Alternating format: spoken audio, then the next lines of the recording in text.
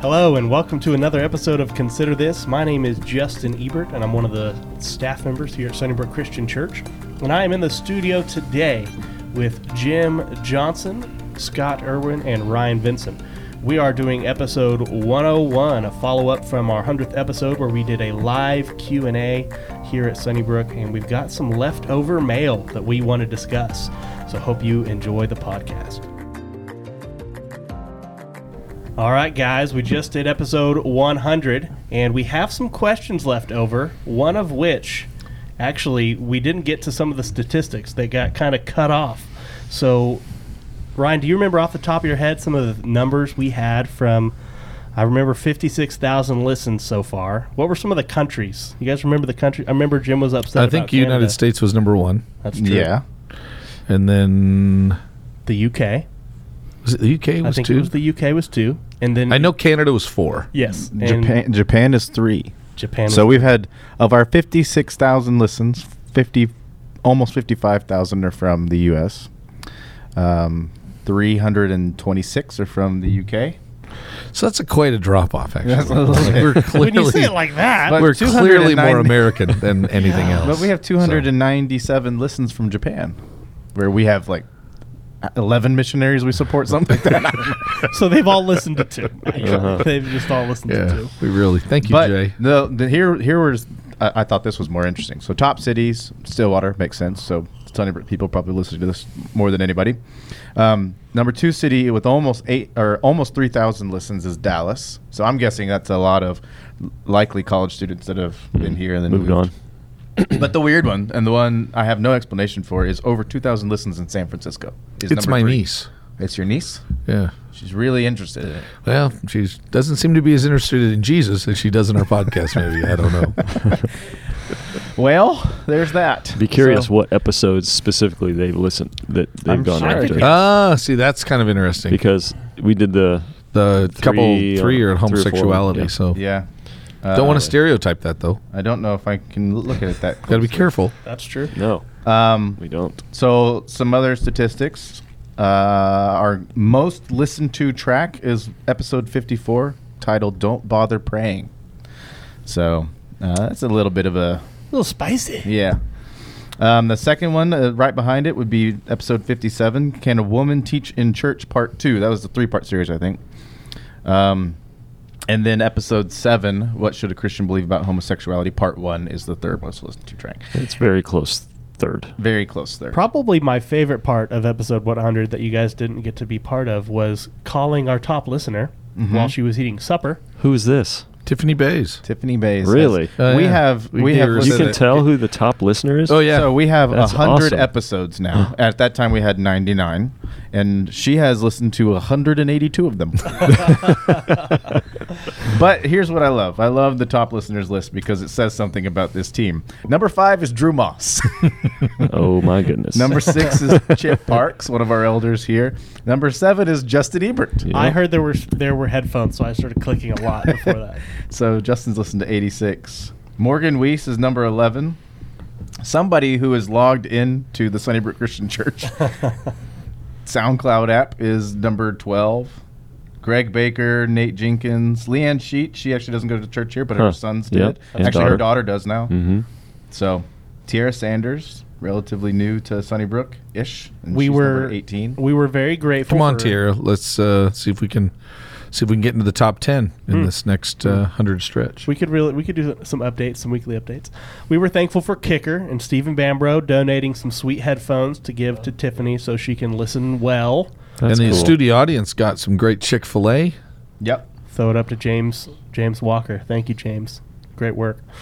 But today, we want to go over some of the questions we didn't have time to get to, starting off with this one. What is the most courageous thing you have ever done? What is the most courageous thing you have ever done? I'll do it. I don't know if it's my top, but I mean, I'll say I think about this quite a bit. I have had to make some very difficult decisions in regards to some people that are close in my life, and when they purposefully rejected the instruction of Christ and the warnings of a sinful choice, I've had to kind of remove them from fellowship, both with me and with my family, and sometimes even with the church. And they've included 2 very close friends, and then one brother. And I would say that I think people might hear me or think, "Wow, okay, but yeah, that's easy for you." I would say I don't know if it's easier for me than anybody else, and so don't know if I the word I don't know if I would think I was trying to be courageous per se, but it did take a strong belief in what God teaches in Matthew 18 and 1 Corinthians 5, and so in that sense, I think it kind of took some courage. You think about a lot of verses that have the word "take courage" in it is followed up with "for the Lord your God is with you wherever you go," right? And you're doing things that the Lord has asked you to, not because they're easy or enjoyable, neither of those things, but because you've been asked to. Yeah. And it plays with your own head. I mean, it played with my own head. And so to really trust God and to not lean on my own understanding, to use a biblical concept. Yeah. Scott. The things that came to my mind were just moving across country for ministry, moving away from family and things. And then I think it was even harder. Moving back. And moving back was a bigger deal with 3 kids and a truck full of crap. That are we allowed to say that on? Yeah. I'm sure you guys have said We'll worse. put a warning at the beginning. I think actually you got some pretty nice crap. So just kind of FYI. Yeah, I helped you load did. it And you unload drove it. So not crazy nice, but it was pretty nice. You drove it. You had a wife that very much liked California. Yes, she did. She did. She's not happy. Does. She does.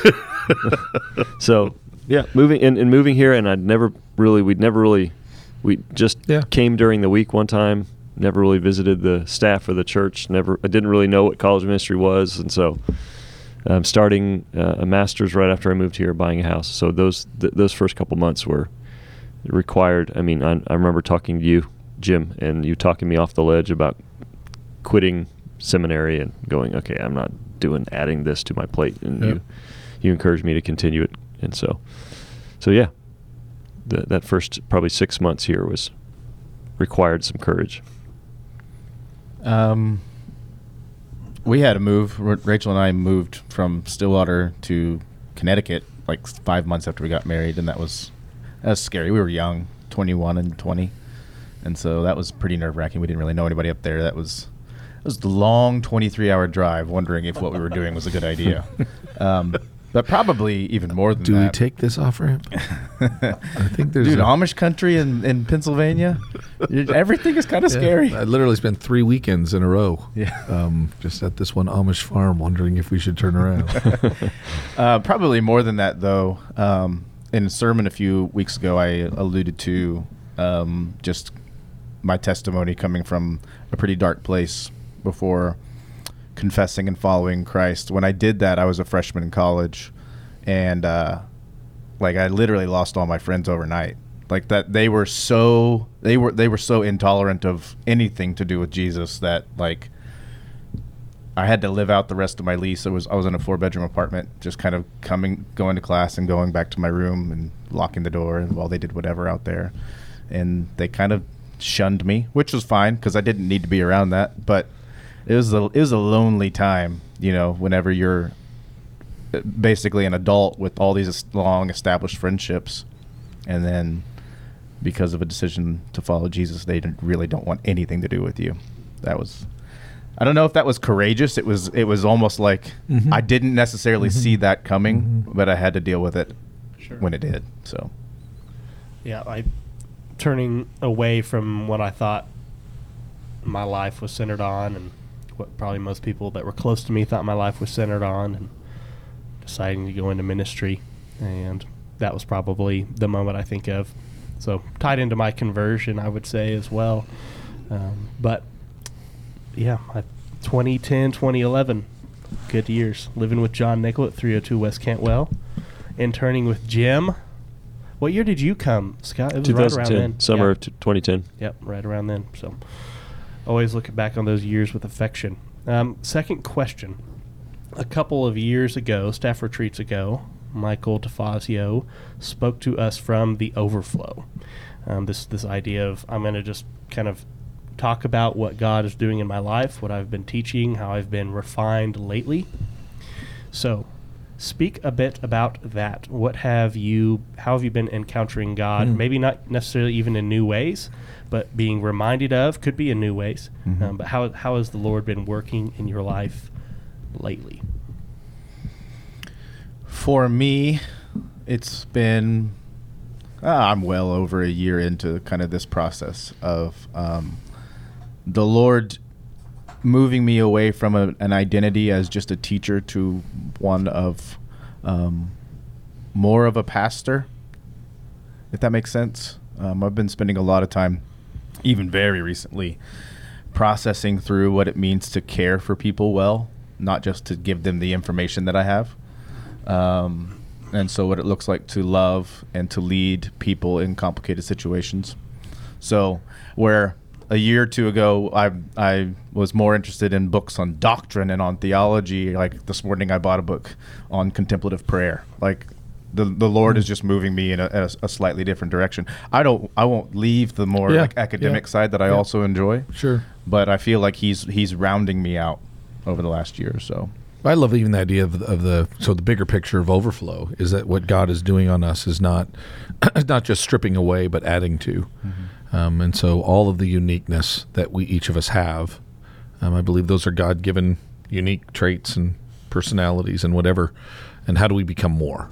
And so that's kind of what that's what I like. I mean, I'm excited about the new Ryan, right? It's not that you'll keep the doctrine, and then you add the contemplative. It's a wonderful addition.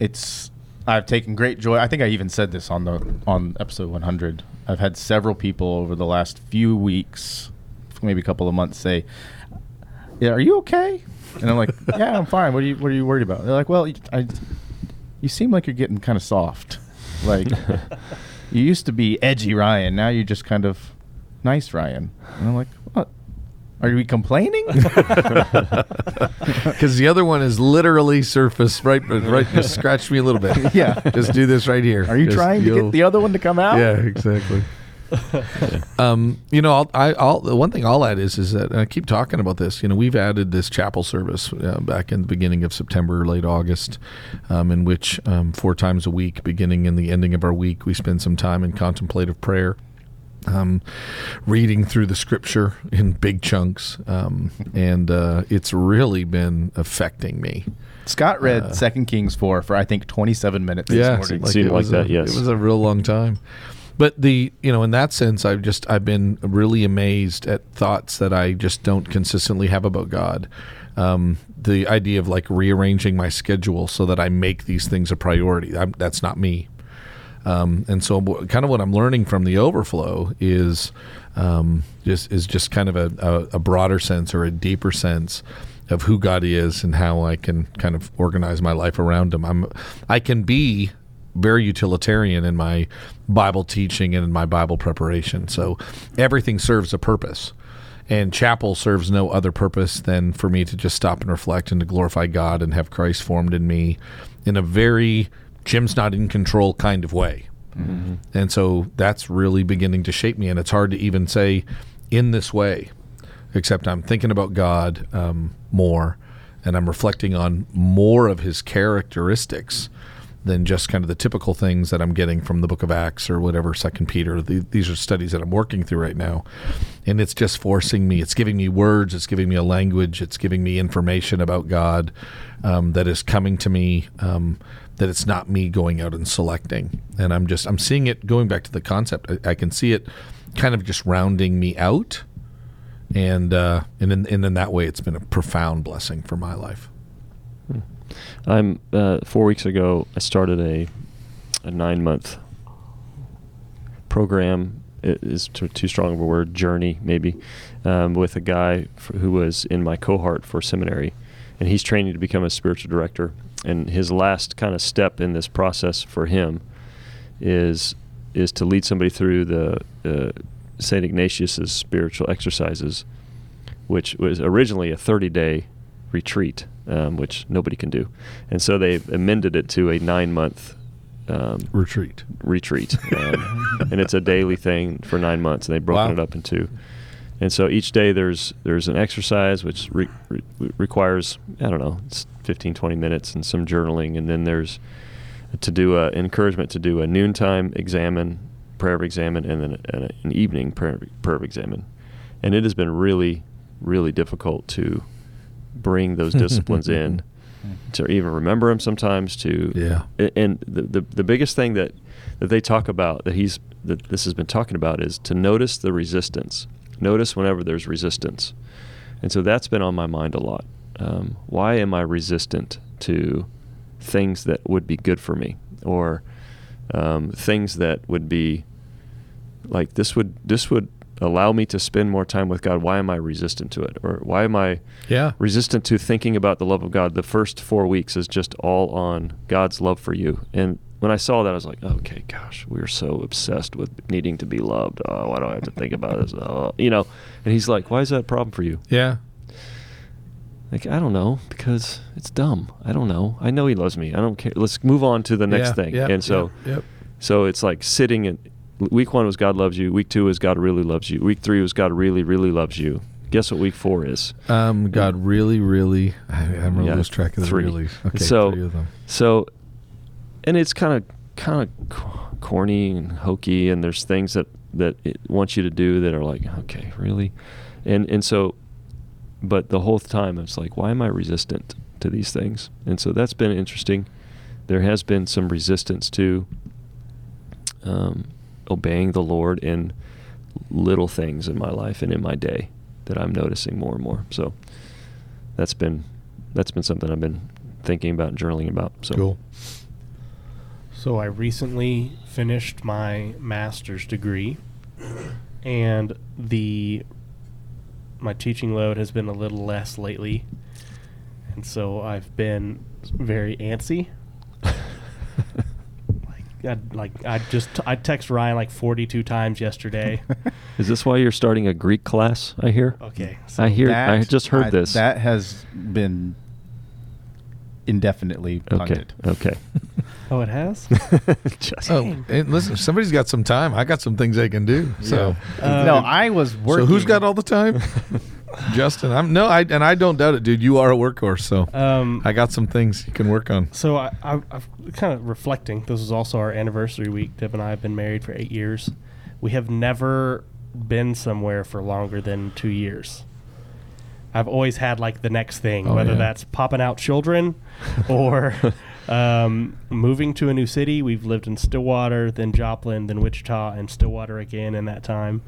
Or transition of schools, transition of jobs. I'm in a place where like now I settle in, and I've never done that. I don't know how to do that, and I feel myself just kind of being restless. And I think that's something broken in me that the Lord is going to have to teach me how to be. And I'm going to need help with this, by the way. So I'm excited about that. I don't want it to become an apathy. I don't think it will. So I'm in this period of what new thing do I start? Or do I start no new things and just dive deeper with what I've got? Do I have more leeway to do some things I've always wanted to do, but do them in a healthy, those are kind of my questions right now, and learning how to rest well in the Lord and be well with the Lord and not have to have a new project or a new chaotic thing happen in my life. So number 3, how do I know God's will for my life? Have you ever had a student, a friend, somebody, your college minister, come to you and ask you, hey, I'm really struggling. I just don't know God's will for my life. And this is a question that was asked. What would you tell them? Easy question. Okay. Number 1 is it is very, very clear from Scripture that God's will for our life is for us to be remade in the image of Christ. 1 Thessalonians 4:3. This is God's will, your sanctification. Yes. So that's, and Colossians 1 kind of comes along the same line, that you can know God's will, and this is God's will for your life. Number 2, anything that is more than that, He will make abundantly clear. Don't read tea leaves. Don't try to figure it out just from circumstantial things. Surround yourself with wise people. Make decisions. Persist in them, and that's how you know. The question comes from a place of, in my experience, usually a place of fear, not wanting to make a mistake, and wanting it to be really, really easy. Whatever God wants me to do, just make it clear so I don't have to work at all to figure it out, and just and it puts to all the culpability on. I don't want discernment. I don't want wisdom. I want an answer. And just tell me what to do, and I will do it. Yeah. And when I have to explain it, I've got someone to blame. Exactly. I feel like God just led me to do this. Yeah. Oh, the Lord just leading me to think we need to break up, and I just think the Lord's leading me to do that because He's leading me to a new ministry. Yeah. By the way, the church is also bigger, and it's going to be more beneficial for my family. It's and always also bigger and has a bigger paycheck. And it's closer to my parents. And maybe the Lord's leading you, Justin, because it's been 2 years. So maybe the Lord's leading you. No, most youth ministers would tell you that. So I think that becomes the issue, and I love to remind people that I can't find an example in the Bible where God was leading somebody, and He did so in a very obscure, obtuse, kind of a weird way. He doesn't. When the Lord leads, it's unbelievably clear. In terms of like when He wants something done. Yeah. And the rest of the leading of God actually is through the wisdom of His Word, the guidance of His Spirit, in the context of His people. And so I love taking fear off the table. I love taking necessarily easy off the table. I like those categories you gave, actually. Yeah. I'm a guy that's changed. I mean, like I came out of college thinking Ryan was the person I was supposed to marry. Going to Shepherd of the Hills in California was the place I was supposed to go. And I really did buy into this. Like, there is one path. God, make it clear. I want to do what you want me to do. And then when I would have peace about it, that's obviously what I was supposed to do. And then, now I'm looking back and I'm just asking wrong questions. Yep. And I was wanting all the wisdom of a 50-year-old as a 22-year-old or 23-year-old. Yep. And going, no, the process of discerning and trusting God and learning through that is more of what I think God was caring for, wanting for in me, than just give me the answer. So I think that's it. That's it. Okay, number 4. John Piper, pretty well-known minister here in the States, is a pastor who doesn't own a TV, rarely goes to the movies, and refuses to be entertained by the things Christ died for. Others say you need to absorb as many movies, shows, songs, newspapers as possible so that you can understand the language, theology, and mindset of the people you minister to. Where do you stand on that scale, and why?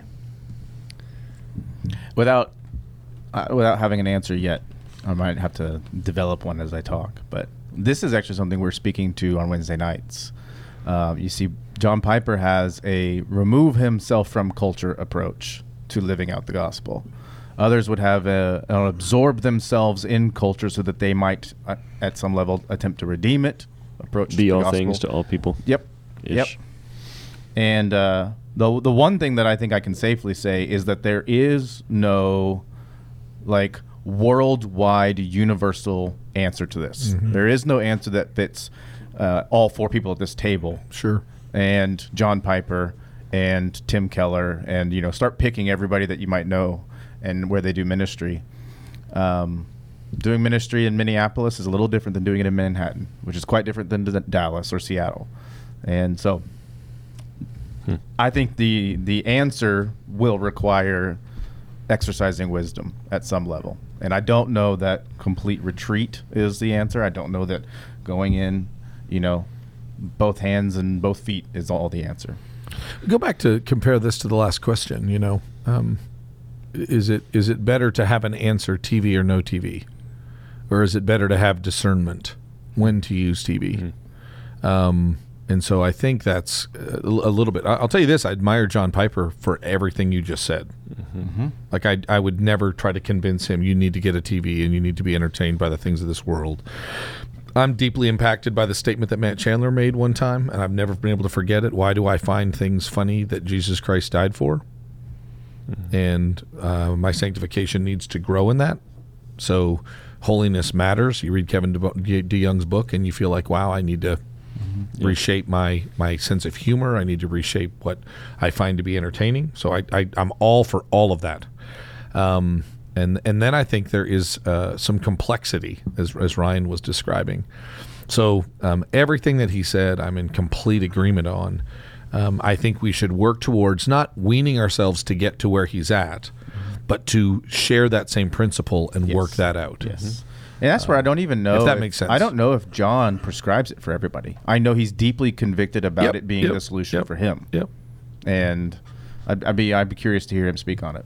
There is a wisdom in it, like you said. It's growing in wisdom to discern. Should I, based on my previous struggles and where I'm at, and is this a wise thing for me to do? Is this something that I need to absorb? Let myself in on, or is it? Will this help me in terms of for me? Will this help me in terms of understanding where my students are coming from, or can I watch it with that perspective, with God, so to speak? Yeah. Or am I just needing to be entertained? And far too often, the truth be told, my desire to be entertained for just vegging out purposes far surpasses my desire to watch something for the purpose of ministry, or and so I have to be honest, and I would probably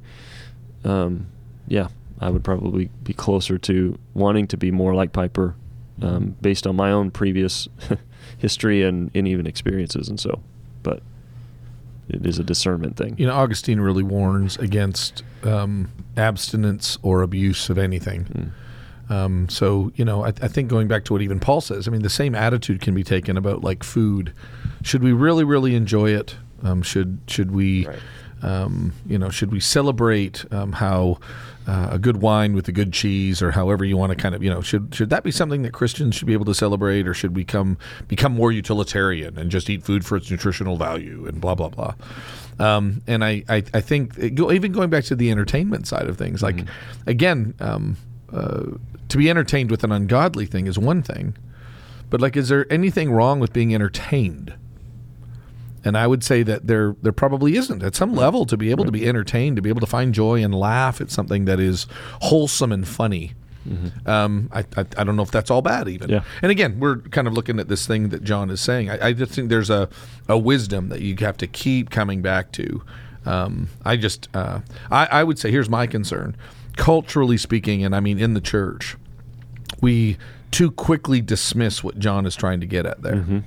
We just go, no, we got to stay in touch. And I'm actually, weirdly enough, I'm more in line with what John is saying, principle wise, than I am those who are opponents to what John is saying.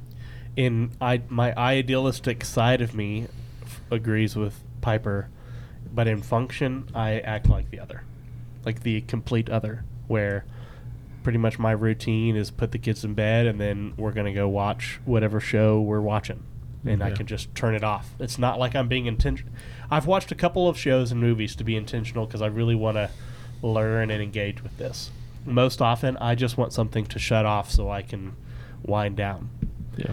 And again, we could debate whether that's okay or not, but I think in my initial reaction, I wish I was more devoted to other things. If I were to just pile up all the time I've spent being entertained, allowing myself to just mindlessly veg on movies and shows, I think I'd be embarrassed.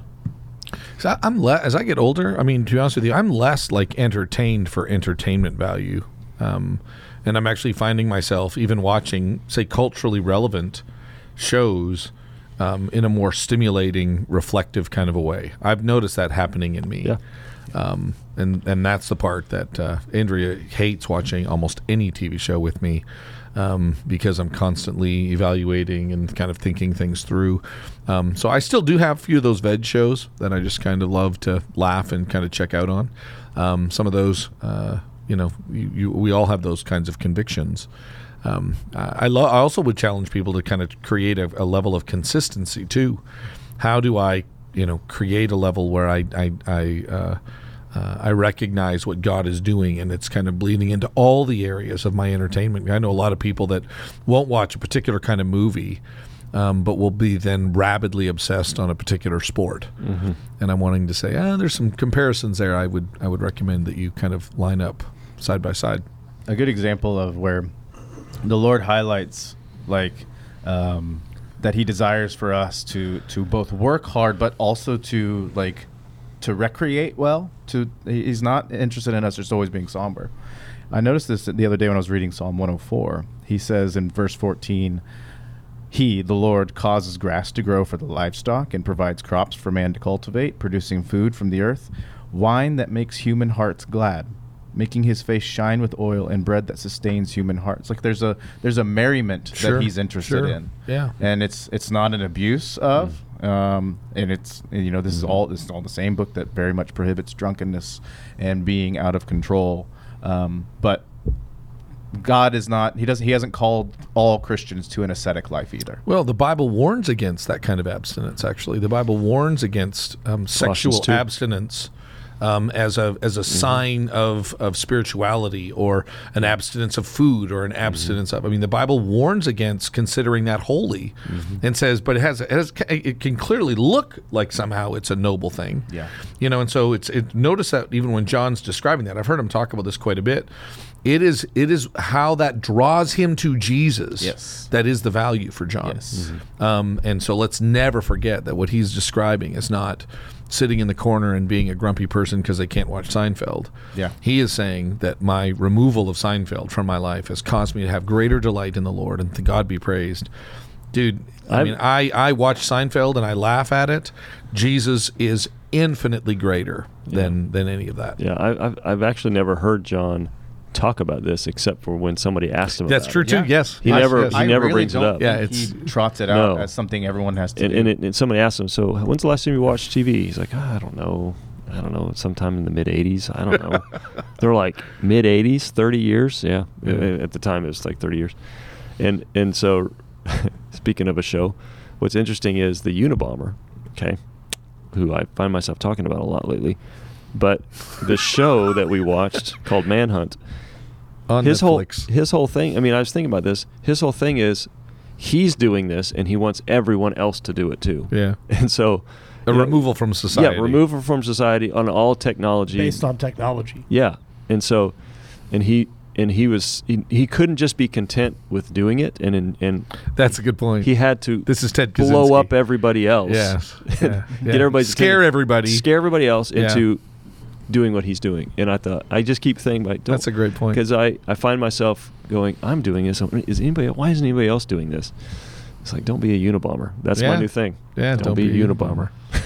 Yeah, there's like four of us in chapel today. Exactly. Honestly, but it's a really good point. It's like, but that's okay. And Ryan, at one time, they're like, I think it just might be the two of us, and it's like, and that's okay because we don't need to be the Unabomber. Yep. Last question. I'm getting T-shirts. Okay, here we go.